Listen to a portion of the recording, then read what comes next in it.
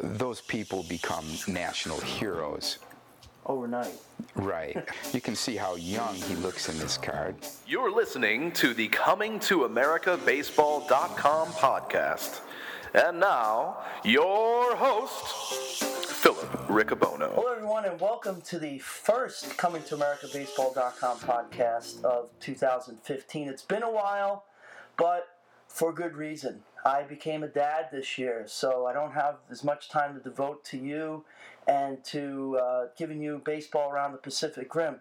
But I'm joined this week by a very good friend of mine who's gotten me my start here in Nagoya, in living here and getting acclimated. Ladies and gentlemen, Mr. Paul Tanner. Paul, thanks for joining the podcast. Sure, it's a pleasure to be here. And like all guests, you receive a ComingToAmericaBaseball.com podcast t-shirt. Cool. Thank you, Paul. Yeah, thanks for coming on. Thanks very much. It's my pleasure. Well, we got a lot to talk about here. We're in the hometown of Ichiro Suzuki's high school. He grew up nearby Toyoyama, but he went to high school about 5 minutes from here. We'll talk about that and also take a look at Paul's very interesting baseball card collection. He's got Japanese cards and American cards, MLB cards, and also we're also in the city where one of my favorite films, a cult classic, Mr. Baseball, was shot, and this man right here was on location, part of the movie. Did you get a credit at the end? No. Oh, well, what are you going to do? But he was there, and we'll talk about that and more on this week's ComingToAmericaBaseball.com podcast. Stay tuned. First thing we want to talk about here, Paul, 1992, a movie came out with Tom Selleck and the late, great Ken Takakura, who starred in a lot of Yakuza films. And Tom Selleck did have a baseball background. Mr. Baseball, shot right here in Nagoya. It opened my eyes to the cultural differences in baseball between America and the United States, and also cultural differences that you and I experience every day here living in Japan as foreigners. But what do you remember about that movie, and what do you take away from that movie? I really enjoyed the movie. First, my part in the movie was very small. While they were filming some baseball scenes, I was on hand in the stands at the old Nagoya Stadium. And I had some opportunities to take part in a bar scene, and it just didn't fit into my schedule. What I found out, even though I was just an extra, one of many people in the stands, it took about 8 hours of time to film what was probably 2 or 3 minutes in the movie. Where were you exactly in the stands, and what did you see? I remember you telling me something about the baseballs. We perceived them to be hit out of the park, but it was a little bit different. Well, I saw Tom Selleck up at bat, and by the way, he is actually quite a good ball player. He's a Detroit Tigers fan, as am I, and he used to go to lots of Tiger games. For a while, they were calling him Magnum BP. He attended so many games and took batting practice around the major leagues. So he was a really good baseball player. But there were some scenes where he was required to hit home runs. So we saw him up to bat swinging, and of course, watching from, I didn't have a script or anything in the outfield. A few scenes later, there's somebody standing in the middle of left field, throwing baseballs out to the stands and telling everybody to clap and cheer. So the home run that he hit at that time was thrown by one of the staff members.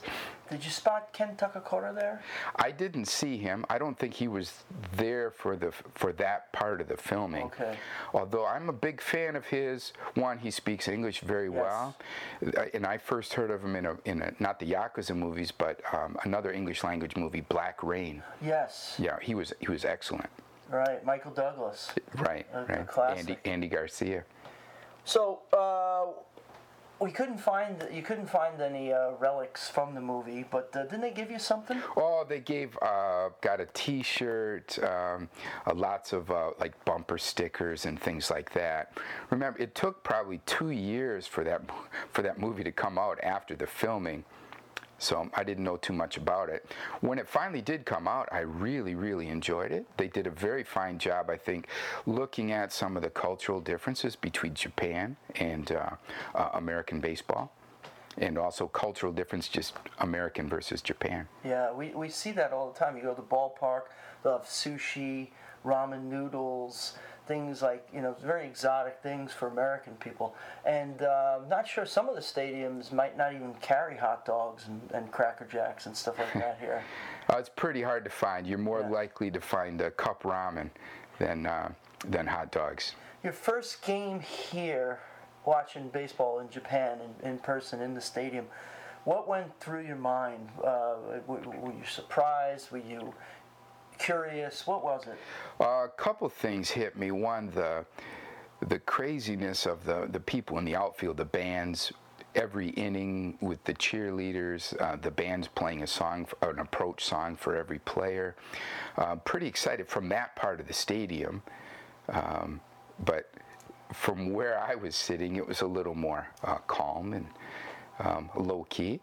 I think there's less drama when the game starts. Yeah. Compared with U.S., you got in Major League Baseball, you got the Star Spangled Banner, and something about that tells you that the game has started, and it brings its own excitement. 7th inning stretch. There's nothing quite like that here. Well, you got the balloons that they let off, which a lot of people joke around. There's sort of some double entendres there and whatnot. But yeah, that's an interesting thing. If you ever come to a game in Japan, people will release balloons all at the same time, and they fly up into. Then they drop. There's no helium, or maybe very little helium in them, but it's different. You got to come out here to the Pacific Rim and check it out. And they don't stop selling beer after the 7th inning, which is awesome. Yeah. So you can go all night long until the 12th inning, when they'll call it a draw. Right. Yeah. So tie game, so everybody can make it back and catch the last train. Exactly, because the trains end by midnight. Around midnight. Yeah, last train. So you don't want to sleep in the stands. All right, when we come back, we're going to talk about Nagoya's most favorite baseball son, Ichiro Suzuki. Okay, welcome back. In this segment of the podcast, Paul is going to show you some of his baseball card collection. Some very, like I mentioned before, some very unique cards from Japan and MLB. Coming up now.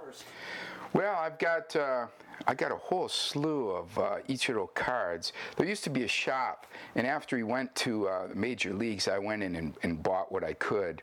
And over the course of a year, before they finally all disappeared, and I couldn't find them anymore, but I got these really cheaply. I think it shows a little bit about the evolution of Ichiro's career. One, some things never change. That's a batting stance. This is a 99 card from Calby. So it's a 98 picture, the same stance he's used his whole career. Wow. Okay, when he first started. What did you pay for that card, Paul? Maybe $2 or $3. It's probably worth a little bit more than that. Say 200 yen. You ever get it appraised or? No. I not really considered that. When he first started off, Ichiro was a rookie in 1992, and he was kind of tiny. As a baseball player, he was undersized. Yeah. He was a great high school player. He hit over 500 for his career at Meiden here in Nagoya City. But he was drafted in the 4th round, and he was primarily a pitcher in high school. And one of the knocks against him, which his first manager also was critical of. Okay, here's Ichiro's first manager, Shozo Doi. he didn't like the leg kick that Ichiro had. Okay, and you can see they called it a pendulum. Large kick, okay, as he steps into the pitch. Okay, that's extremely common in Japanese baseball, less so in Major League Baseball. Okay, by the time Ichiro, I have one card from Major League Baseball. This is Ichiro, I think it's his rookie card, an early Topps card from his MLB career. You can see how much he shortened that stride. He modified that pendulum kick. Nonetheless, he didn't really hit his stride until '94. He switched managers. The new manager, Ogi, came in, recognized the talent that he had. His first year, he said, his first year as a full-time player was 1994, and he set a Japanese record for hits, 210 hits in a season. Won many MVPs here, I think 3. You can see how young he looks in this card. If we could go back a little bit, I just wanted to touch on a couple of things you said there. That he was undersized. To be exact, he was about 5'9", 124 pounds. That's what, 177 centimeters and 75 or 76 kilograms. No, 50. Oh, excuse me, 56 kilograms, and not really the ideal size for a pitcher. Not the prototype of, say, Hideki Matsui or some of the other players. They developed him into an outfielder as a pro, because in high school he was more or less recognized as a pitcher. He had a very good. He was a righty. Don't have the velo or anything like that, velocity, but a lot of people don't realize he developed into an outfielder pretty much as a professional. Mm-hmm. Yeah. And you mentioned something about we chatted earlier about him as a pro in Japan. Obviously we know he broke a lot of records. You all could look that up. All the records he broke here in Japan. But you said a real buzz started when he faced off against Major League talent. Major Leaguers came over here in, what was that, 1996? 1996 was the first time he participated in those, but I think the real awakening was maybe 1998 when the Major Leaguers came over. He stole 7 bases against them, had a great average, and everybody was saying, who is this guy? So there were a number of factors that made him the first position player in Major League Baseball. One, his skills and talents, but also he played for the Oryx, which was a struggling team. They couldn't afford him really, and they allowed him to be posted so they could get the payoff for him going to Major League Baseball. So there were a few factors that came into play there. All right, we got some more cards to look at. Well, I like this one, that fresh face. Right. And one of my favorite cards. This is Hideki Matsui. In 1995, he was MVP of the Central League. Yeah, that's 7 years before he came over. 8 years before he came over. And Ichiro was MVP of the Pacific League. Okay, on the back of the card, I don't know if you can see that very well, but there's a picture of the 2 MVPs, Ichiro and Matsui together. How about that? Yeah, we got a crystal clear shot of that one. Both those guys, they were rookies at the same time. Came up in a different way. There was a big splash, a lot bigger splash about Matsui because of his Koshien records and the home runs that he hit. Plus, probably number one thing, he played for the Giants. That's a guarantee of a lot of publicity. But Yankees of Japan. Yeah. Well, Ichiro was. He made a buzz for the Pacific League. He's the guy they wanted to see because of his average size, but his speed, his polish, his skills, hit machine, plus stealing bases, plus Gold Glove work. He played all elements of the game well, and probably within a couple years of him breaking in or becoming the star that he has continued to be, I think everybody knew that he's had a really good chance of being the first Japanese star position player to make it in Major League Baseball. When he was an active player in Japan, every night on the news, was there like an Ichiro watch? He was extremely popular. Again, he's playing for a team that's, well, they became a power. They played in the Japan Series. They won one Japan Series while he was there, but traditionally they don't draw very well. They play a lot of their games in Nagoya rather than in Orix. He forced people to look at the Pacific League. Did you get a chance to see him over here? I didn't see him play here, unfortunately. I saw him play. I've seen him play many times in the States. Always have enjoyed it, except he kills my Detroit Tigers. Oh. What other cards we got there, Paul? Well, these are different cards throughout his career. All the different leader cards. Okay, here's a dream matchup. I don't know if you remember him. This guy played for the Dodgers for a while. What's his name? Ishii. Mm-hmm. Pitcher. Yeah. A pretty good one. He had some good years for the Dodgers. Other various years of, league leaders. And plus his regular cards. Okay, MVP. This is 1996. Okay, and boy, he looks young there. Okay, and this is on the back of the card. Okay, there's a picture of the other MVP I talked about earlier, Hideki Matsui. Yeah. You don't see that in MLB, in Topps cards or. No, it's kind of unusual. Yeah. Okay, one of the other things, there was a baseball magazine. Okay, this is written in Japanese, but it's Baseball Weekly, Baseboru. Okay, and on the right side, it's the kanji for shu, week.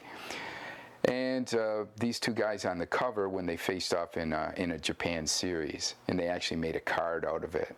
So that's kind of neat. And who's that on the card? Ichiro and? Matsui. Matsui. Yeah, Hideki Matsui. So most of my cards, I don't have that many from Japan. I've got a few from 1991. Nomo rookie cards or Ochiai's Triple Crown, but just a hodgepodge of cards. I've never collected cards seriously in Japan. When I come across something, I keep it. I've got a much bigger, more extensive collection of American cards where as a kid, I collected a lot of cards. Did you, you are a English professor here in Japan. Do you talk about baseball with your students? How popular is it with the younger kids these days? Because it seems to be in America, it's not as popular as it was, say, our generations. Oh, I think soccer with its individuality. Soccer is surpassing baseball, but it's still tremendously popular. I mean, that Koshien, the high school tournament, everybody in Japan is focused in on that. They have a summer tournament during a national holiday time called Obon, and they have another spring tournament, and those people become national heroes. Overnight. Right. Okay, we're back. I'm in front of the camera and behind the camera because I am the producer, the director, and the host of Coming to America Baseball.com podcast. Joined this week by Paul Towner, baseball aficionado, baseball card collector in Japan, good guy, and a professor. Thanks for joining us again, Professor Paul. Pleasure to be here. Or Paul Sensei. Use my limited Japanese here. But we touched on before a little bit about how the country started to really catch on to Ichiro mania leading up to his departure to MLB. How long before he left, did the country really start to focus in on him. And if you could just talk about the buzz and the whole Ichiro mania leading up to his departure. Well, one, he was a star in a secondary league here, playing for in the Pacific League for a kind of a secondary market, really. Which is like the American League. Right, he's down in the Osaka Kobe area, whereas the hotbed is, of course, in the Central League. In the Pacific League, and the best teams were like Seibu in the Tokyo region. So, but Ichiro helped bring that back, brought some popularity to baseball. Everybody liked the effort that he brought, the skill that he showed, and kind of the modesty, and also as a role model for young players. How hard he worked, it was quite famous. His dad would have him swing at a wiffle ball with a shovel, and 500 pitches a day, every day, all the time. So, which, I mean, there are dads like that here in Japan. That's not completely uncommon. No, but people recognize that it was publicized, and he was also successful. Right. So coming into his own as a star, he was still modest in character. He wasn't a troublemaker. He's a good teammate. Just little things like taking care of his equipment. That got a lot of press here. Yeah, I mean, he's famous for getting to stadiums very early and doing regimented calisthenics and stretching and stuff like that, which he's, said that's what's kept him going and kept him in the game so long. Yeah, he certainly has stayed in amazing shape. Yeah. So through the 90s, I think as a star, and even playing in a few Japan series and being successful there, but I think the real shot in the arm internationally was those all-star teams that came to Japan to play, of major leaguers, and Ichiro played extremely well and got everybody's attention. The other teammate, the major league pros recognized this guy's a real talent.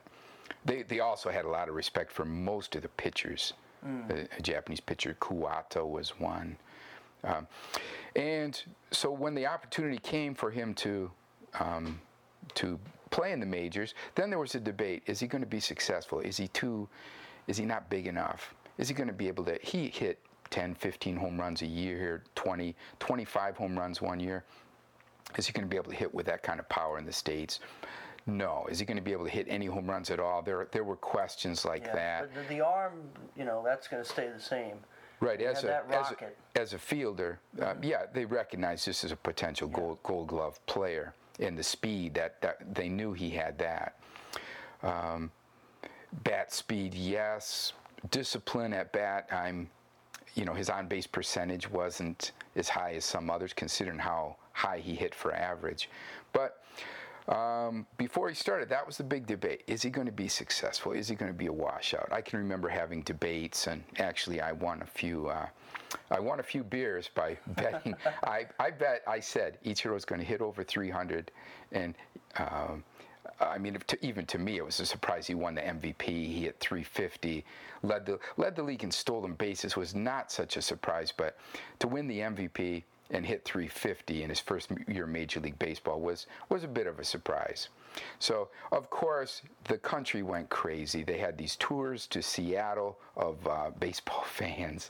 Once he went over to MLB. Tickets to the game, air tickets, the hotel, everything geared around watching as many Seattle Mariners games as you could. What was so after that All-Star game that he crushed in '98 against the MLB guys over here in Japan, was there every day or a lot of speculation as to where he would wind up in MLB, and there was, I'm not sure, there was a posting. He didn't post for that much.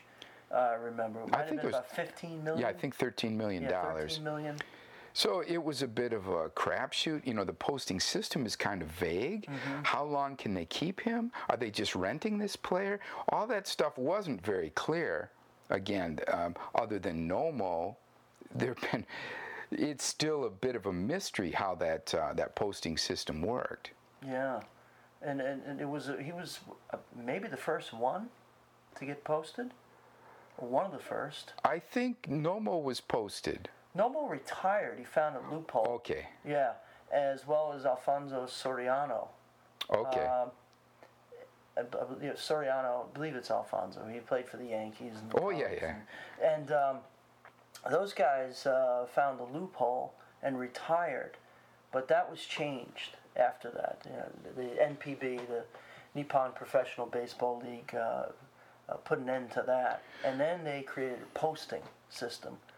Well, for foreign players like Soriano, they're coming over here on one-year contracts, so they're not locked in so much. So Cecil Fielder, Soriano was a 17 anomaly because he was actually the Hiroshima Carp had him in their Dominican academy, so he was actually first played professionally in Japan.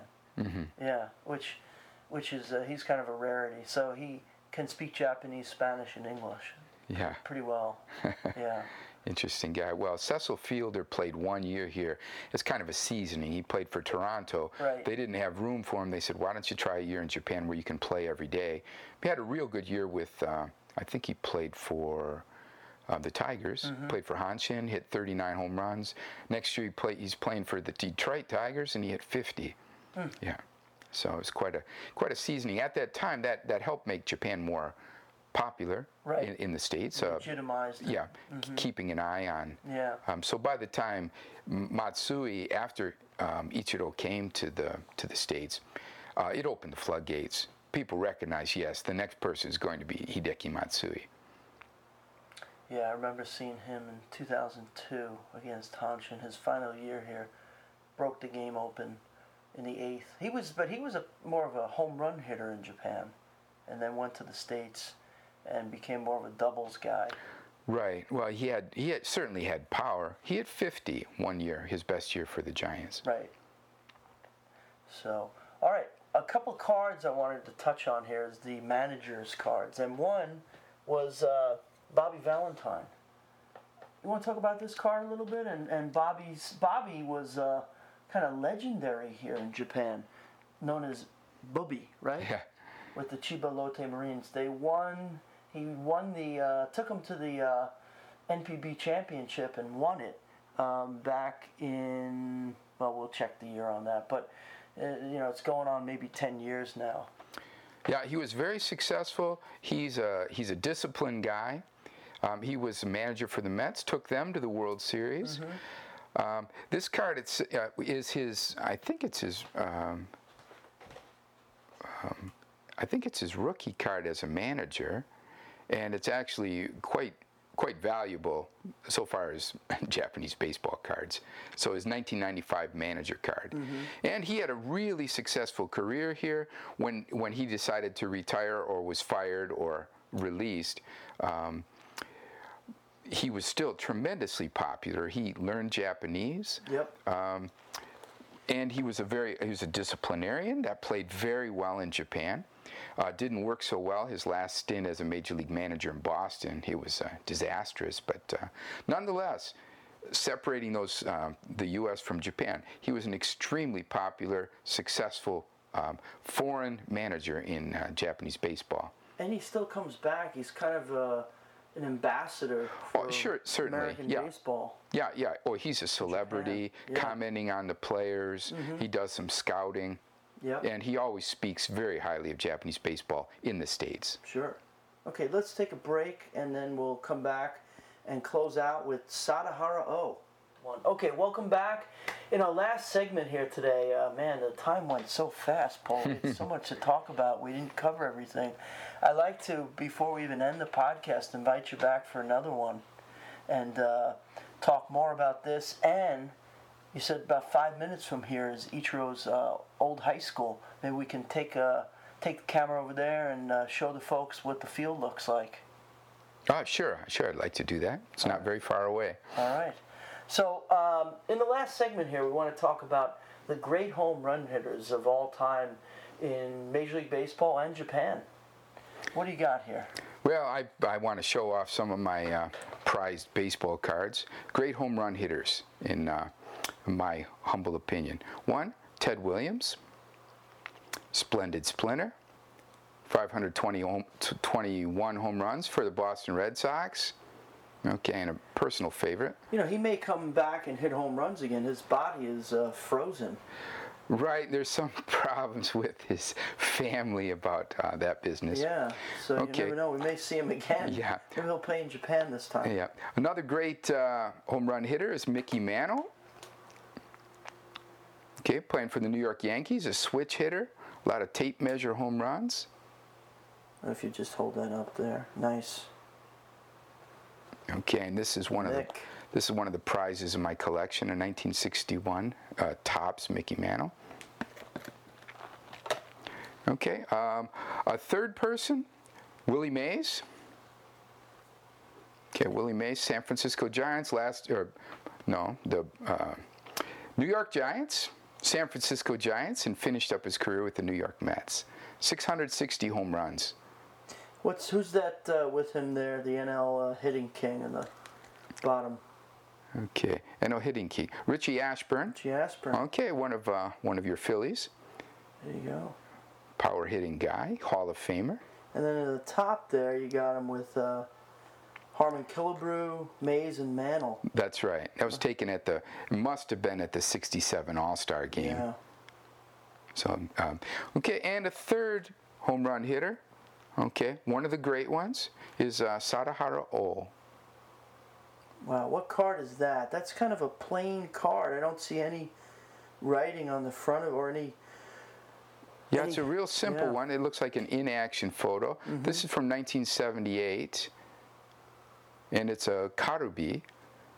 Okay, and it wasn't until the 90s, really, that Japan publicized their baseball cards as separate entities. Karubi, these were inserts in packages of potato chips. Wow, can we see the back of that one? So it's kind of like a Cracker Jack type of thing. That's right. And Karubi was they still make them, but now they have BBM. Mm-hmm. And it's much more slick, professional, you know, on the level with Topps and Topps, Bowman, Donruss.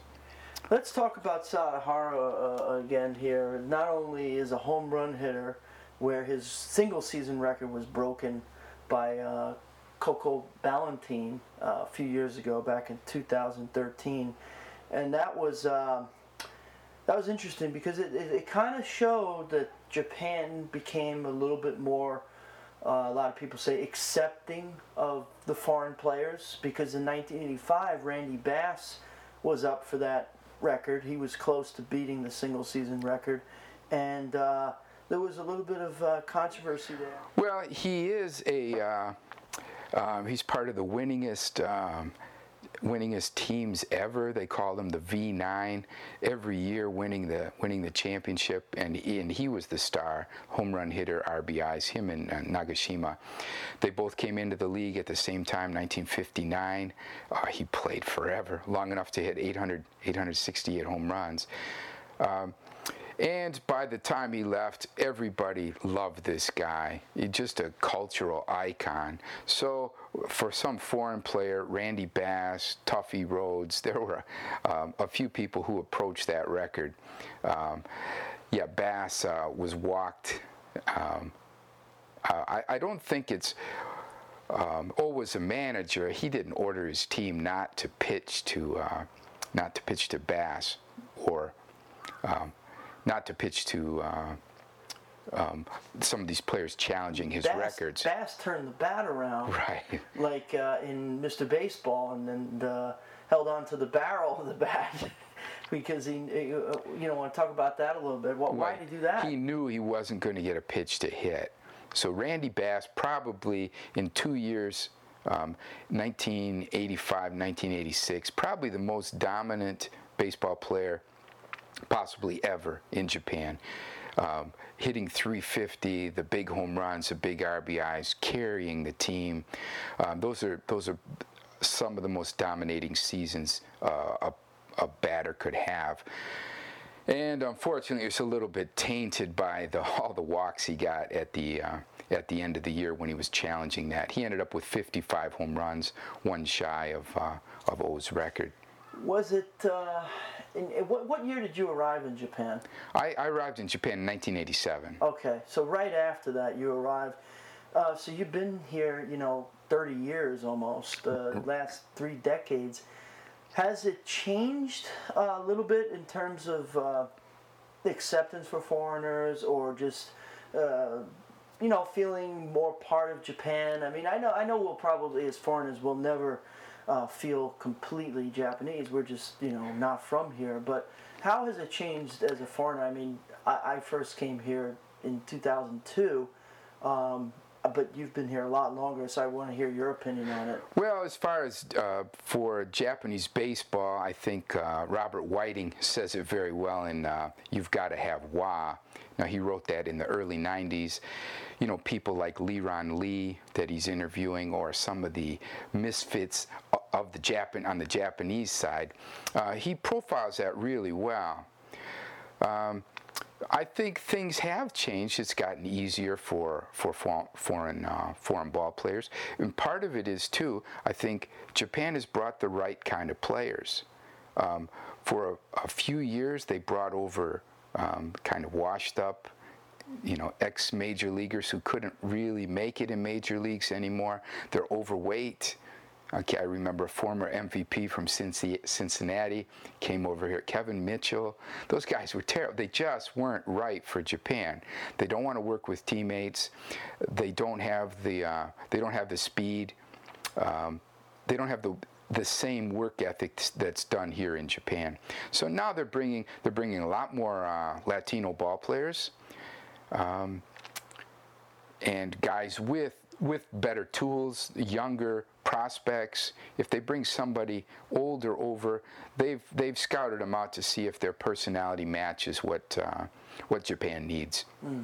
Can they get along with teammates? Can they show some leadership skills or cooperation skills, and not the prima donnas of ex-Major League Baseball stars whose skills are fading? So I think there's more information available about what playing in Japan is like. It's done a better job as a feeder for Major League Baseball. So people recognize what playing a couple years here can teach them, and they're looking at foreigners who could make a career here and play their entire career in Japan, rather than using Japanese baseball as a stepping stone for Major League Baseball. And consequently, I think it's worked out very well.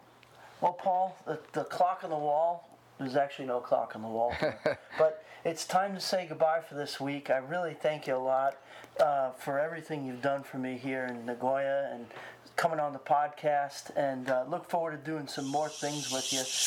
To get in touch with the podcast, you can go to Twitter, Coming to AMERBB, or email me the old-fashioned way, Phil at comingtoamericabaseball.com. We also have a Facebook page, comingtoamericabaseball.com. How do the fans get in touch with you if they have a question about Japanese baseball or anything? My email address is meansbynomeans, all lowercase, at gmail.com. And I like talking about baseball. There you have it. Thanks a lot. We'll see you next time. We're going to get this guy back on, and we're going to show you where Ichiro played high school ball. Thanks, Paul. Yeah, you're welcome. All right. That's pretty good. Yeah. It's all right. You make it easy, right? And sometimes that stuff just comes to your mind. Yeah. You go, oh yeah, Kentaka Kurai. Yeah. I am a big fan. I like him. He's awesome. And he just died last year.